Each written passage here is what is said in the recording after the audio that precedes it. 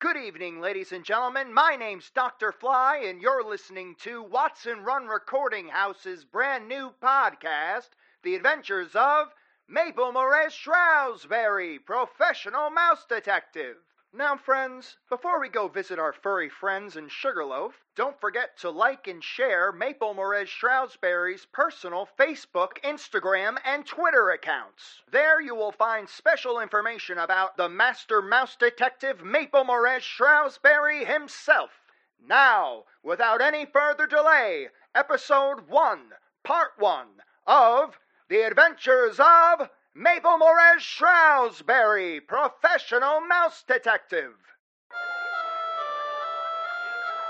Through a cracked window, above the rusty whistle, a dive bar in the city of Sugar Loaf, lives everyone's, well, at one time, lived everyone's favorite mouse detective, the great Maurez Shrouzberry. His tale wasn't exceptionally long. In fact, it was quite average for a mouse his size. His story, however, was legendary, not just in fame, but in tragedy, which ultimately led to his calamitous and unexpected retirement. Now Maurez's name is seldomly uttered, collecting dusty mold like the collection of ancient books in Shrouzberry's extensive library. Currently, Maurez is covered in a thick sheet of ice in a part of town that's been uninhabited for 15 years. It was once the most luxurious and elegant part of Sugar Loaf, where all the upper-class mice resided. Now, it resembled that of a wasteland. No signs of sentient life, everything's covered in ice, a biting cold, and enveloped in complete and total darkness. No one's allowed to go to Old Sugar Loaf. It's in the forbidden zone. Nobody wants to go to Old Sugar Loaf. It's got a wretched, burning smell, and it's cold as hell. Why the hell would anyone want to go there? It's like New Jersey. Anyway, a rusted pipe leaks from the ceiling, covering not only most of the mouse detective's ancient library, yet also the rest of his tiny mouse hole. A small patch of what appears to be powdered snow now rests on Shrouzberry's left shoulder. In reality, this powdered snow that slowly drops from the ceiling, covering every square centimeter of his tiny mouse hole, is a combination of dead skin and cocaine residue from the owner of the rusty whistle, who happens to be a low-level cocaine dealer, whose addiction and unhealthy lifestyle leaves him being plagued by psoriasis. For hours at a time, he'll sit in his computer chair, organizing the cocaine baggies for sale while watching a small variety of taboo clown porn, as he continuously blows lines and vigorously scratches away at the psoriasis covering the majority of his legs. It will also come with no surprise that this guy has a mental condition where he needs to hear the noise of a fan and feel the cool air blowing on his body while he sleeps, inevitably causing that same grody concoction of snow to sweep over the windy streets of Sugar Loaf. Yeah, on this day, if you listen very closely, closer,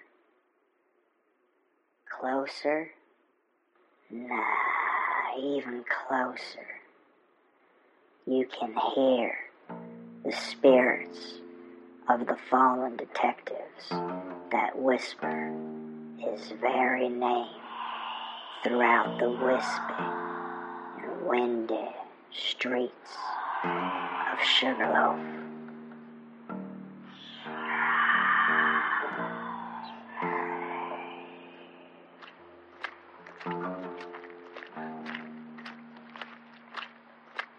These streets are so muddy, it is unbearable. Would it kill the ministry to take some effort to clean up these streets? Ah, there she is, finally. Miss Hart! Miss Hart!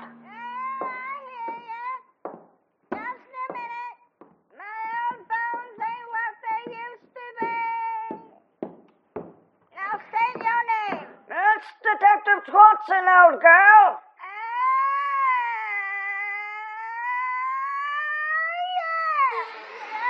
Robert Twatson. That's right. The glorified tax collector. How may I help you, son? No, you see, it's the first of the month, Miss Hart. Is it already? Oh, dear. Well, I'm afraid I don't have the 3 grams the ministry requires. You see, I haven't received my check in the mail. Oh, I see. Well, I suppose I could... Cover it for me? Oh, Albert Twatson, you're such a gentle mouse. Ah, Miss Hart. If I didn't know any better, I'd say you were flirting with me. Oh, no, Albert. Me coat's as dry as a bone. Oh, Miss Hart, you slay me. Simply slay me. Well, I must get back on the beat. Yes, more taxes to collect, yes. Have a good day, Detective Twatson. You do the same, Miss Hart. Yet you should know that I'm more than just a tax collector, you know. Oh, yes, whatever helps you sleep at night, dear. I hope I do have 3 grams to cover for Miss Hart. Twatson didn't have 3 grams to cover for Miss Hart. You see, the city of Sugar Loaf was going through some harsh economic times, and anxiety-ridden Twatson made his way back into the S&M PD, where he was in for the surprise of his life. Surprise! For goodness sake! Happy birthday, Twatson! Birthday? Oh, yes. I suppose today is my birthday. Twatson! Get in here! Yes, Chief. Right away. Hey, Yes. we'll pray for you. Thanks much. Chief, you have summoned me. Nah, don't sit down. You won't be in here that long. Let me see. Twatson. Oh, yeah. Says here that you were 3 grams short on your collection this week. Yes, sir. What gives? You see, I can explain. You can explain? You? Well, I'm glad you can explain, Twatson. So, why don't you tell me, since you're all knowledgeable, how I should explain to the ministry why I'm 3 grams short on this week's tax collection? Aye. You sound like Speedy Gonzalez's drunk friend.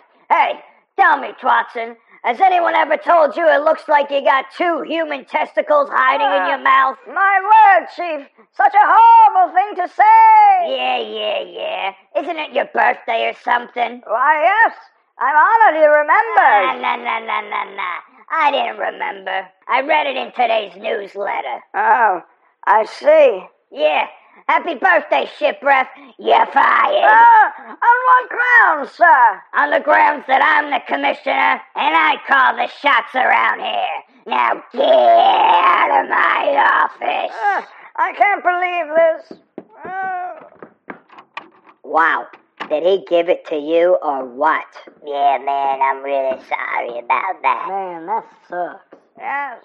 Perhaps this is a blessing in disguise. I can spend some time doing what I want to do. Yeah, you right. But what exactly do you want to do, Twatson? I'm not exactly sure. I've never had the time to think about what I wanted to do. Perhaps something will come to me. And that it did. After having a slice of cake, Twatson packed up his desk, putting all his belongings in a matchbox, had another slice of cake, and walked out of the S&M PD with his head hung low and his tail dragging behind him. Once Twatson got back to his hole, a pup courier approached him from behind and startled him. I got a letter for Albert Twatson. Oh, you pup punk! You scared the living Danish out of me! Give me what you got there. Tip? Get out of here! Now, what does it say? You may have tangible wealth untold, caskets of jewels and coffers of gold. Richer than I, you may never be. I had a mother who read to me. I did have a mother who read to me. Yet the library's in old Sugar Loaf in the Forbidden Zone. Not sure if I could... What's that? How beautiful! How absolutely magnificent! How absolutely mozzarella! I haven't seen a moth fly in the streets of Sugar Loaf in years. Twatson, fascinated by the beautiful patterns on the moth's wings, followed the moth through the muddy streets of Sugar Loaf, headed towards the darker and much more frigid part of old Sugar Loaf. I should have brought my scarf. It's too cold for the likes of this mouse. I should have never followed that mischievous moth. Twatson was now in the middle of old Sugar Loaf, a place where no mortal mouse would dare to go in fear of facing the full extent of the ministry's wrath. The moth landed by a door that had steam pouring out the bottom of it. Twatson's curiosity got the best of him, and he climbed the clumps of ice that lined the staircase and carefully made it to the top. He examined the door. It had a peculiar S-shaped sigil on the door. He checked the temperature of the knob, and it was ice cold. How peculiar, he thought. If I hold that handle for too long, I feel my paw would freeze right to it, Twatson said. The moth nearby fluttered its wings, and Twatson discovered that the moth had landed on a tiny fire mouse axe that was under a thin sheet of ice. Twatson's tiny slit eyes widened slightly. As he made his way to the axe, the moth flew back down from the top of the stairs and back into the maze-like streets of old frozen Sugar Loaf. No, where are you going? Please, take me back to Sugar Loaf. Yet the moth cared not and flew into the icy darkness. Twatson began scratching away at the ice to attain the fire mouse axe to use to smash open the mysterious door, and he began to do exactly that. Finally, cracking the door open, a giant frozen fog whooshed through the sizable hole Twatson created, the fog freezing Twatson to the bone. He popped his oversized collar and marched through the door. He marched up 3 steps and followed the source of the noisy, powerful fog and made his way through several thin shards of ice while turning into a room where a pipe was emitting the icy fog. Twatson took off his jacket, held it in front of himself, and started pushing himself slowly, forcefully, and almost completely frozen. He made his way to the pipe and tied up the hole. Things quickly got quieter then, and the frozen fog began to settle like a snow globe, glistening snowflakes settling amongst the ice. A small crash in the next room alerted Twatson. He quickly made his way shivering to the next room with the axe he picked up. As he turned the corner, a tiny lightning bolt shot against the door frame. Twatson quickly moved back and glanced into the room. The room looked like some ancient study, frozen over, covered in ice and dust, and in the middle of the room, 2 leather chairs, covered in ice, like cubes, except one chair seemed to be occupied by a mouse who could not be made out yet. Twatson, looking for the source of the tiny lightning bolt, then saw a small cloud hovering over the mysterious frozen mouse. It began to rumble and illuminate. Twatson, not knowing what to do, spoke. I come in peace and pizza. The mysterious illuminated cloud rumbled loudly. Twatson held out his paws from behind the door and dropped the axe. The cloud rumbled quietly in acknowledgement. Twatson reared around the door and cautiously made his way into the room to thoroughly investigate. He saw a desk of scrolls and writings covered in an icy sheen. He followed it to the ice-covered books of ancient alchemical origin, and then the cloud glowed for attention to the frozen mouse. Twatson used his palm to dust off a pocket of powdered snow that was piling up on top of the cube containing the mouse. He could see now that the mouse was a male, wearing a maroon winter coat and a burnt gold scarf.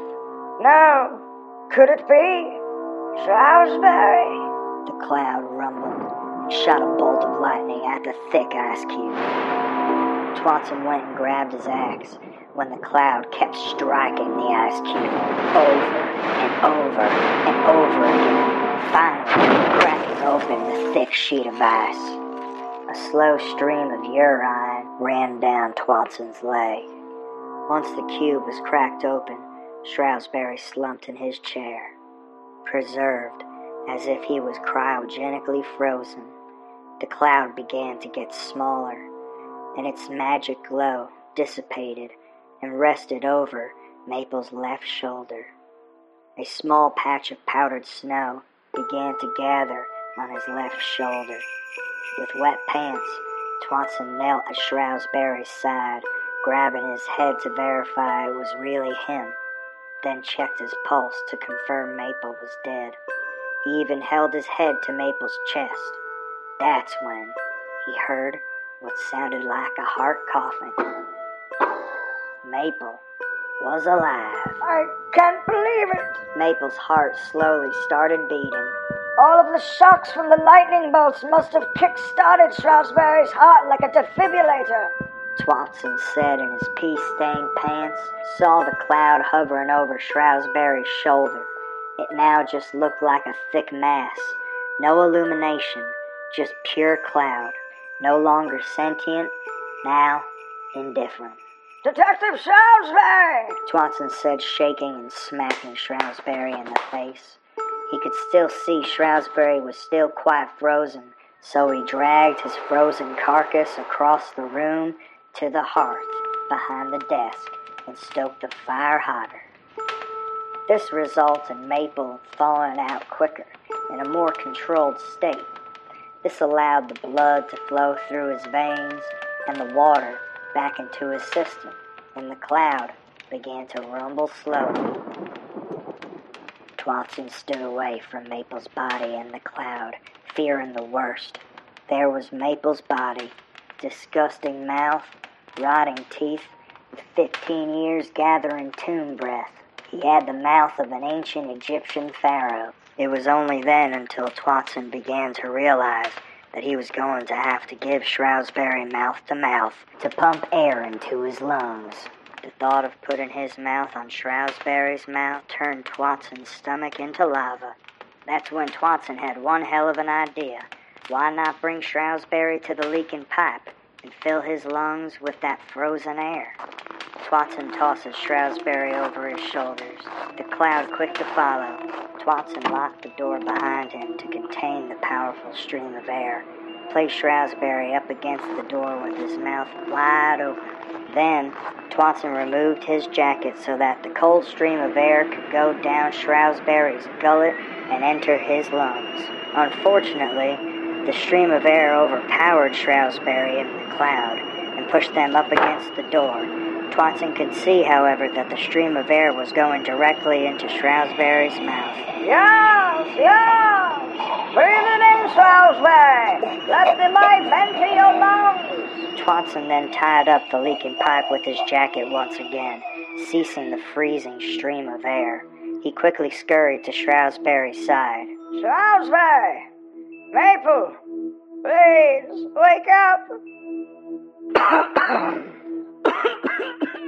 Maple coughed, and out of his mouth came 2 snowflakes. I can't believe that worked! Detective Shrouzberry! Maple! Can you hear me? Maurez grunted a few times as a few more snowflakes poured out of his mouth. That's when Shrouzberry's left eye began to crack open slowly.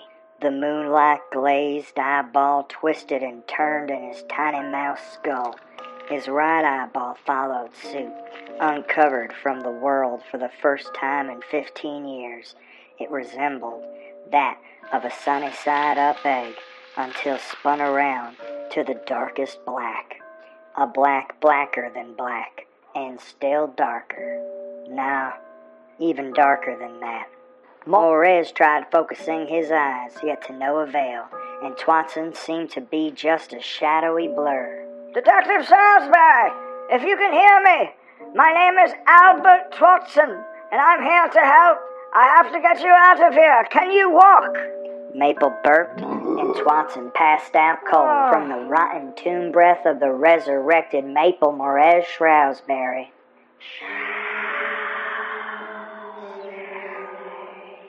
Twatson's eyes were slow to open, but he found himself in front of Maurez's hearth, covered with a blanket, and his coat resting on the chair. What? Where? Twatson then saw Maurez smoking out of his mint leaf pipe, sitting in his chair, chilling like a villain. Detective Shrouzberry, you've been missing for the last 15 years. I must get you out of this toxic part of Sugar Loaf and into safety immediately. Maple said not a word, sat stoic, and blew smoke out of his mouth in the shape of snowflakes. He's lost it, Twatson thought to himself as he jumped to his tiny mouse feet and said, Well, time to take you back. He pulled Shrouzberry out of his chair and dragged him out into the ice-covered streets of old Sugar Loaf. Shrouzberry was about to walk the streets of Sugar Loaf for the first time in 15 years.